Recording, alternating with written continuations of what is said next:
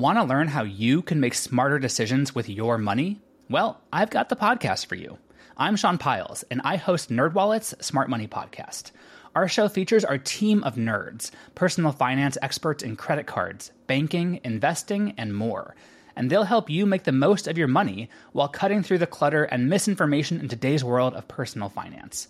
You'll get clarity on strategies to help you build your wealth, invest wisely, shop for financial products, and plan for major life events. Listen to NerdWallet's Smart Money Podcast wherever you get your podcasts. Hello, I'm Elise Modica. Here's your daily tip from the experts at Real Simple. 5 Ways You Might Be Jeopardizing Your Own Energy Levels by Jasmine Westbrooks. It's Monday, and you wake up to the sound of the 6 a.m. alarm and throw your pillow over your face. Even after getting 7 or 8 hours of sleep, many people still feel tired and fatigued. Energy levels do vary from day to day and person to person, but if you experience a consistent sense of fatigue and tiredness, this is not normal and not something you have to keep dealing with. The hustle and bustle of life, checking off to-dos at any cost, catering to others' needs before your own, and not setting good boundaries sap you of energy more than you might realize. When we feel tired physically or mentally, we automatically assume it's due to not getting enough sleep, and this is the case for many.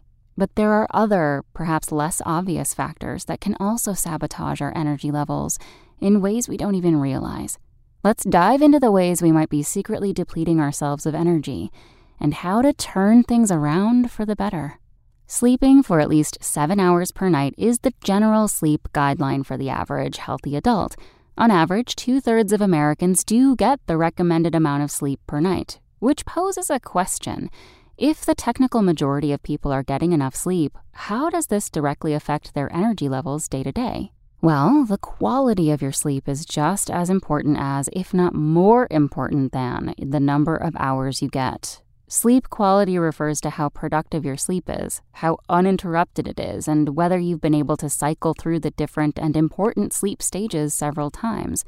Lack of good quality sleep hurts the immune system, affects stress and mood, makes it harder to regulate emotions or perform well at work. What you eat, or may not be eating, can also impact your energy levels way more than you realize.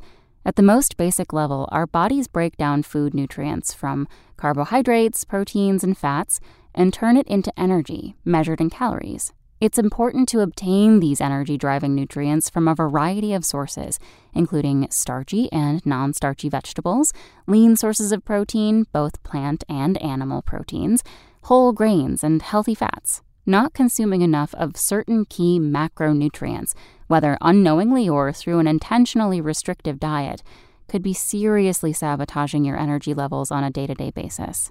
A heavy midday meal may also zap your energy. Regarding meal frequency, there is no one-size-fits ideal.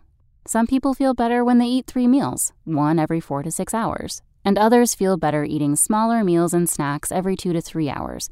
But many find that eating a much heavier, larger midday lunchtime meal can result in an afternoon energy slump or lethargic food coma later in the day. Eating in large amounts causes the blood sugars to rise quickly and dip shortly after, leading to feelings of sleepiness and sluggishness. Some foods that may not directly support our energy levels include low-calorie food products, fried or fast foods, high amounts of coffee, or low-fiber foods. Hydration is another key factor to support energy levels, as water is responsible for carrying nutrients to cells and ridding the body of waste products. Dehydration can set in after your body recognizes that you're deficient in water, often causing feelings of fatigue and loss of energy to complete functional tasks. Thanks for listening. Check back tomorrow or go to realsimple.com for the latest. Want to learn how you can make smarter decisions with your money? Well, I've got the podcast for you.